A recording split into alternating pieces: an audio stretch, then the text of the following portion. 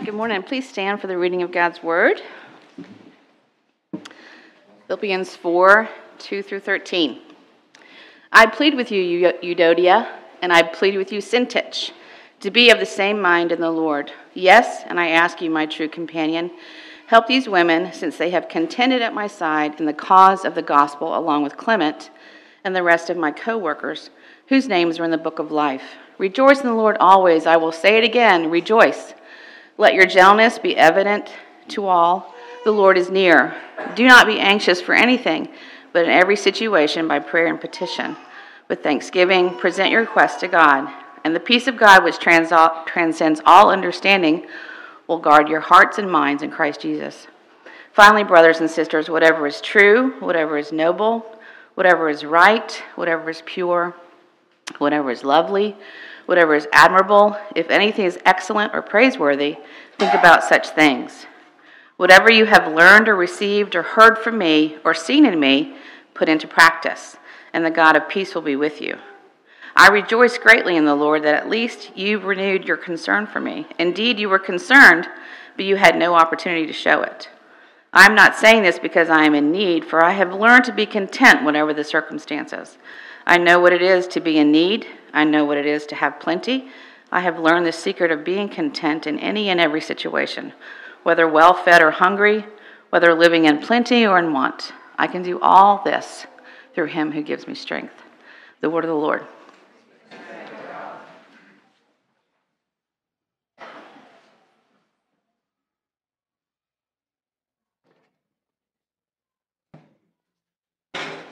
This is kind of cool. It's a little bit like being a rabbi. Before we come to the word, let's go to the author of that word. Pray with me. Father God, your word says that the grass withers and the flower fades, but your word stands forever. So we pray that in these moments, your Spirit would work by and with that word in our hearts, that we might renew our hope and our trust and our faith in the Lord Jesus Christ, so that we might declare his praise. We pray this in Jesus' mighty name. Amen.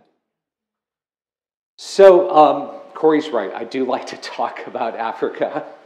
And I think I mentioned the one time I was here before that Kath and I began our missions ministry in Dar es Salaam, which is on the coast in Tanzania. And during that time, we met a young couple that had come to the university. He was a Fulbright scholar and a musicologist, whatever that is. And so we had told Greg and Mona that we would take them up country to Mikumi National Park, not one of the better known ones, but one that was about 4.5 hours away. And we would drive up there in our own Land Cruiser. It was a battered HJ60 diesel that we had been told had been driven to the office by a Swedish granny. But I came to realize that probably she had driven it for 200,000 or 300,000 kilometers before we got it, because the thing was a bucket of bolts. But so we piled the kids and our friends into the Land Cruiser, headed towards Mikumi, and of course, about an hour out of town, the power steering belt broke, so I'm trying to horse this beast around. We get to the park, and we're looking for lion. And because I had four-wheel drive, we didn't have to have a ranger, so we're just cruising around, going to the places where lion usually like to hang out. So we went down to the hippo pool. There were lots of crocodiles. There were lots of hippos, no lions.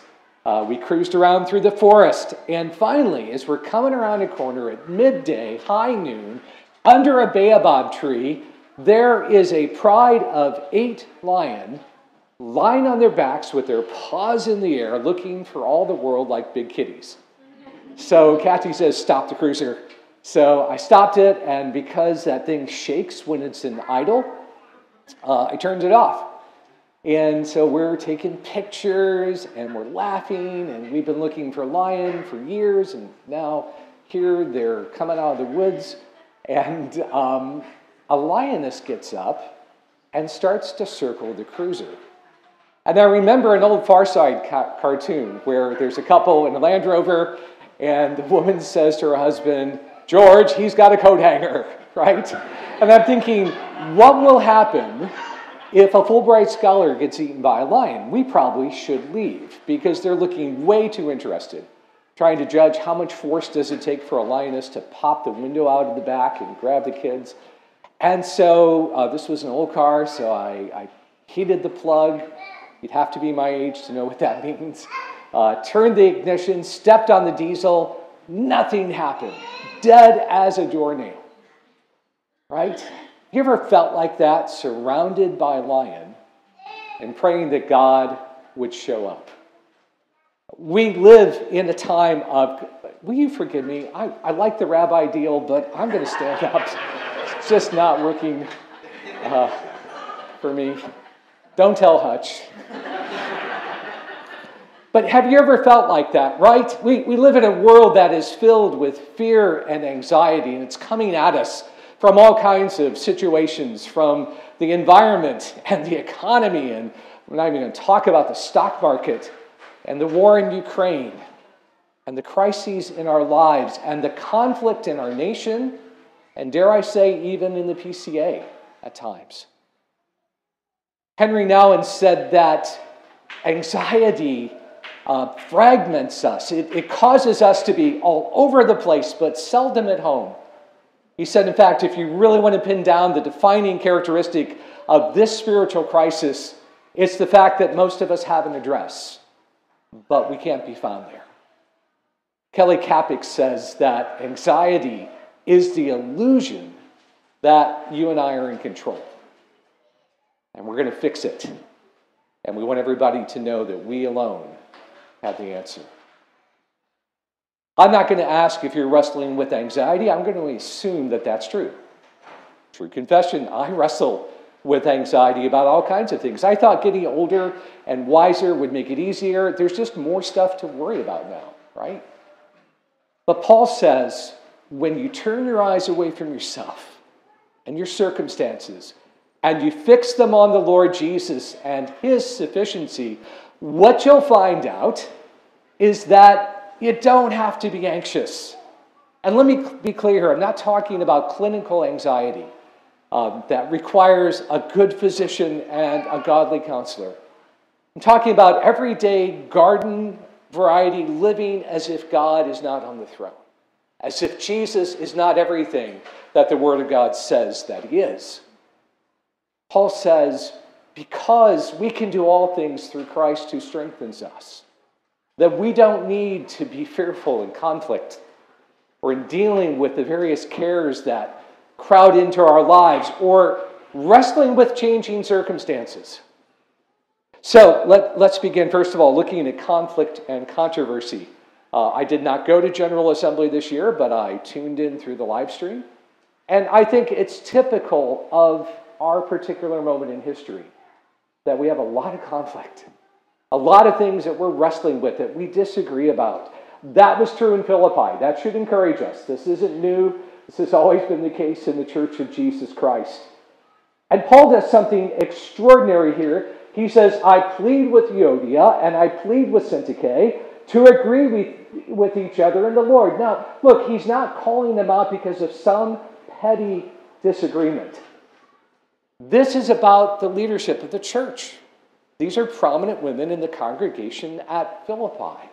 We know from Acts 16 that Paul and Silas went down to the river where there was a prayer meeting that the women were having, and that became the nucleus of their church plant as Lydia and her family came to Christ. And then a little bit later, Luke records that an enslaved girl with a python spirit was set free, spiritually speaking.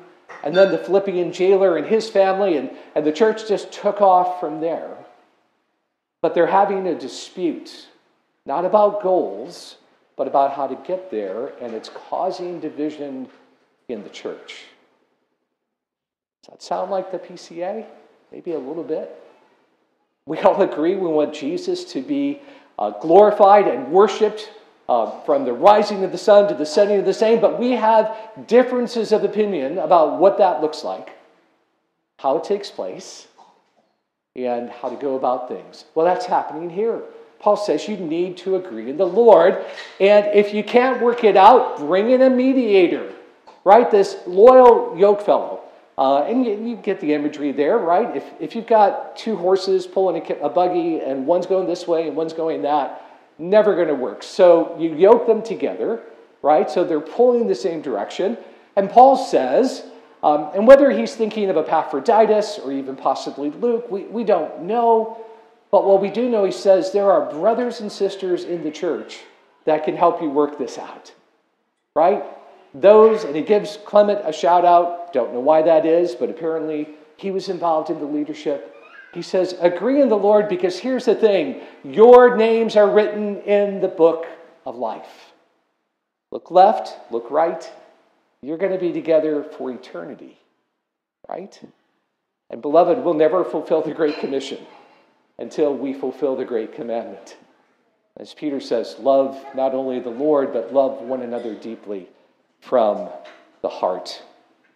And so he says you've got to commit to peace, right? And that involves moving towards one another, not away from one another. And can I suggest that it also involves being careful how we speak to one another, especially online. People will say things that they would never say in person behind the anonymity of some kind of username. Don't do that, right? Roger Nicole wrote a wonderful article that I forced my doctrine students to read called Polemic Theology. And he said, what do you owe to those brothers and sisters in Christ with whom you have theological or missiological differences? He says you owe them the duty of love. And the duty of love means that you have to listen to them. You've got to hear what they're saying, hear their hearts. If they've written articles and books, you ought to read those before you criticize them. And you need to focus on what they mean, even if they say it badly. And you need to look in the mirror and say, I could be wrong, and see if there's something you could learn from that brother or sister.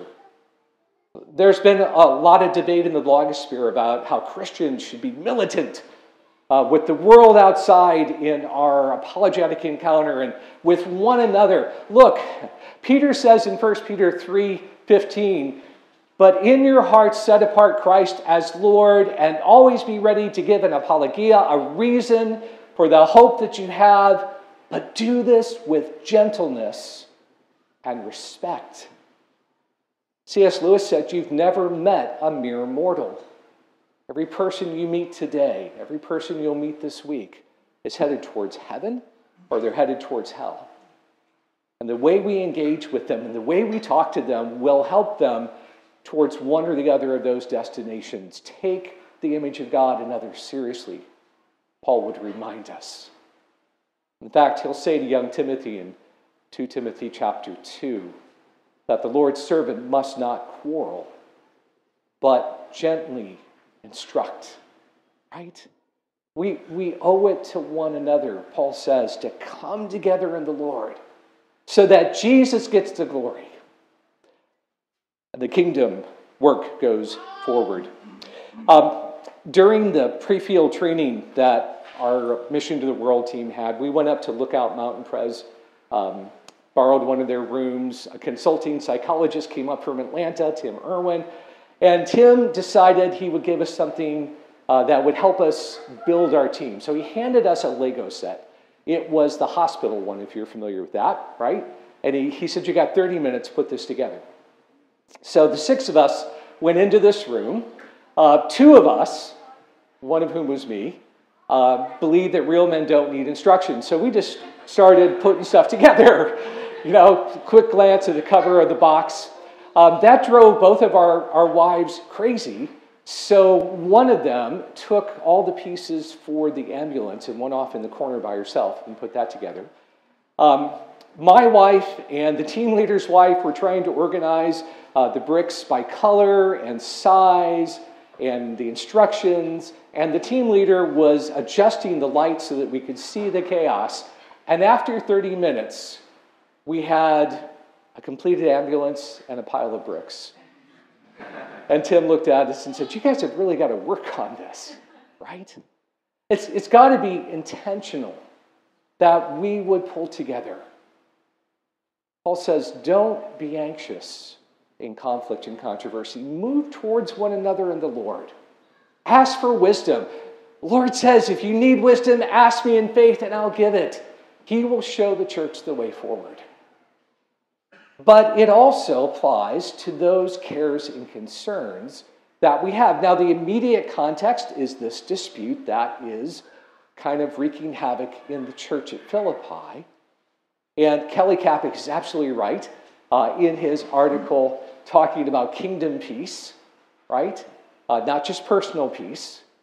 That this is focused on the fact that God's people are to rejoice and not to be anxious in order that the work of the gospel can go forward. But beloved, it also applies individually.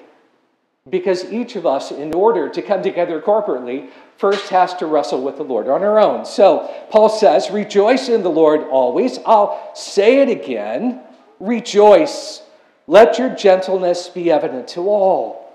The Lord is near. And whether he's thinking of Zephaniah 3, talking about that eschatological coming again that Mark referred to while he was talking about the offertory hymn, or whether it's talking about Psalm 145, where David says, the Lord is near to all who call upon him, to all who call upon him in truth.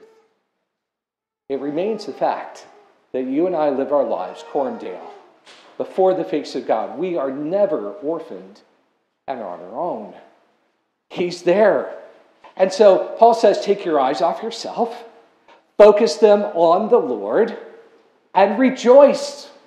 And if you can't think of anything to rejoice about, go home sometime this holiday weekend, get a pad of paper, and just start listing the blessings, the ways in which God has been faithful to you, and see if it doesn't bring you to joy.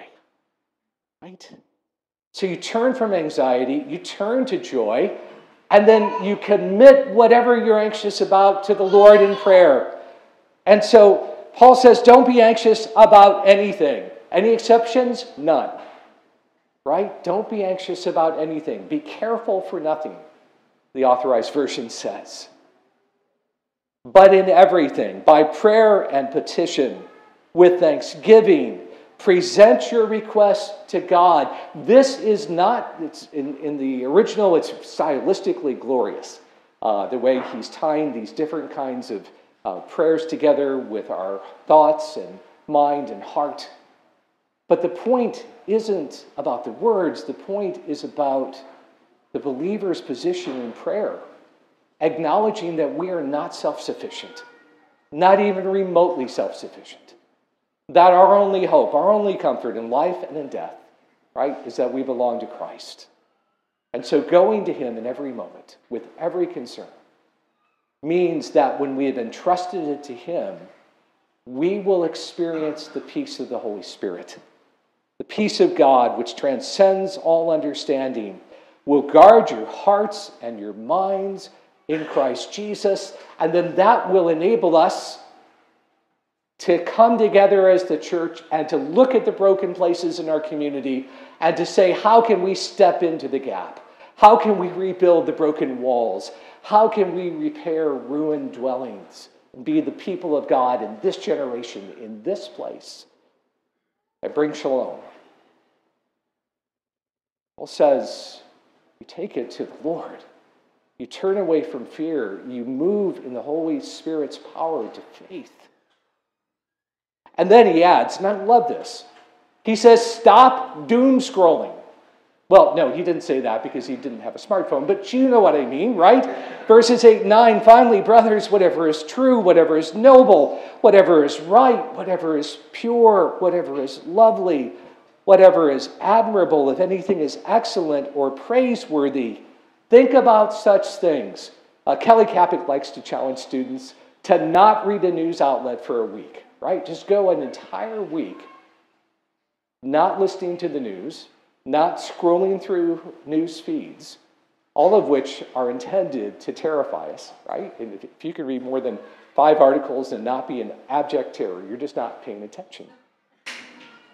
Don't focus on your circumstances. He isn't saying deny the reality of the world and its brokenness, but focus on the Lord, on what Samuel Rutherford, the author of the Shorter Catechism, would have called the loveliness of Christ. And if you believe he is king and he is reigning now and he has authority, all authority in heaven and on earth, then think about that and commit your cares and concerns to him. Tuesday and Thursday afternoons are chaos at our house. My 5-year-old granddaughter Isla, my 2.5-year-old grandson Samuel come over to play, and typically Kathy and Isla go off and do crafts and art projects and stuff like that, and Samuel and I do man things, right? We play with trucks and shovels and dirt and sand and water, and we get really messy, and we run he runs like crazy, right? Because he has 2 speeds, on and off. But when you're 2.5, there are lots of things that could be obstacles. So he's always crashing. And sometimes he'll fall really hard, and a tear will come to his eye, and what do you think he does? He runs into my arms and buries his head in my shoulder. It doesn't mean that a scraped knee doesn't need Bactine and a bandage, right? Of course. It doesn't mean that it doesn't hurt, but what it means is he is confident that I will be there with him through the pain, and we will come out the other side. And look, I know that's a poor analogy, but Jesus wants you and I, rather than to give in to fear and anxiety, to run into his arms and trust in his providence and believe that he is working out what Paul will call in Romans 12:2, his good, pleasing, and perfect will. Is it good, pleasing, and perfect for him? Well, yes, of course. But the point is that it's good, pleasing, and perfect for us. As James Montgomery Boyce said, do we believe that? Do we trust him? Well, he finishes up then with changing circumstances, verse 10 to 13. I rejoice greatly in the Lord. Do you see how joy is the essential component of the Christian life, that we are always asking to rejoice in the Lord, not in denial of the challenges we face, but because our joy is not tied into circumstances, but it is found in the hope that we have in the risen Lord Jesus. I rejoice greatly in the Lord that at last you've renewed your concern for me. They gave him a gift. And Paul says, that's amazing, because it shows me that you're connected with me in the partnership, the fellowship of the ministry.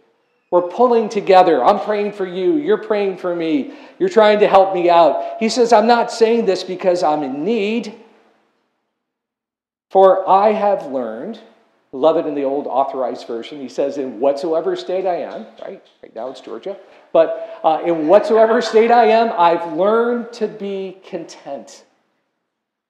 Contentment. Paul says, I've been hungry and I've feasted. I have had plenty and I have had want. But I've learned the secret of being content in every situation, whether well-fed or hungry, whether living in plenty or in want. I can do everything through Christ who gives me strength. J.B. Phillips, in his lovely version of the New Testament, put it this way. He said, I can be ready for anything through Christ who gives me strength. Do you believe that? Do I believe that? Will we go into this week with all the problems that face us and all the things that are going to happen that we don't know about? Greg Dubel, I think, was telling me before the service that it's a good thing.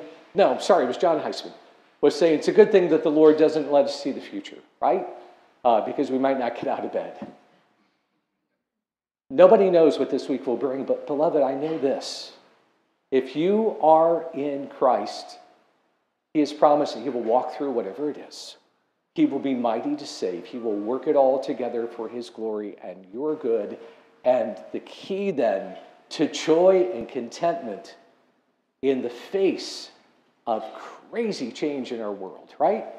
People are always getting a job and losing a job, looking for a job, wrestling with young children, wrestling. Was with my niece yesterday. Her kids are going off to college. She is just shattered by that. wrestling with older parents who cared for us, and now they need us to care for them. We're not even talking about the economy or the markets or all of the things that are way beyond our control. Change is a part of life, but Paul says you can face it with confidence, not in your sufficiency, but in the sufficiency of Jesus, who has all authority in heaven and on earth. So you're probably wondering what happened. Did the lion eat the Fulbright scholar, right? No. I decided, the problem with teaching the Bible for a living, and you'll have to ask Hutch if he feels this is true for himself in pastoral ministry, is that it can become really academic, right? Like this is material that I'm going to cram into Brandon's head. Well, Brandon's a graduate now, but back in the day. And the problem is that we can forget that it is real for us. And so in that moment, I sang in my mind a British children's worship song. Maybe you've heard it. It's called Jesus Send Me the Helper, right? Terrible tune, but really cute words. And basically the idea is, Jesus send me the helper to help me. And so I said, Lord, they're a lion, and the car won't start, and I've got to get them out of here. I can't get out of the car because of the lion. It wouldn't help because I can't fix a diesel engine anyway. Please show up. Send me the helper. I believe. I'm saying with little faith that I can do anything through Christ who strengthens me, right? And I heat the plug, crank the ignition, push on the diesel, and the cruiser roars to life. And we roared out of there while the lions were roaring at us. I don't know what you and I are going to face, but this I know. Jesus is sufficient to make us ready for anything. Let's pray and ask him to do that. Father, we are so gracious for your mercies in our life. Would you help us in the midst of our conflicts, and in the midst of our anxious concerns, and in the midst of changing circumstances over which we have utterly no control, would you be pleased to give us the grace to rejoice in you, by prayer and petition with thanksgiving to present our needs to you. And Father, you said that you'll supply all of our needs in glory through Christ Jesus. Would you give us confidence in his sufficiency and give us your peace, we pray, in Jesus' mighty name. Amen.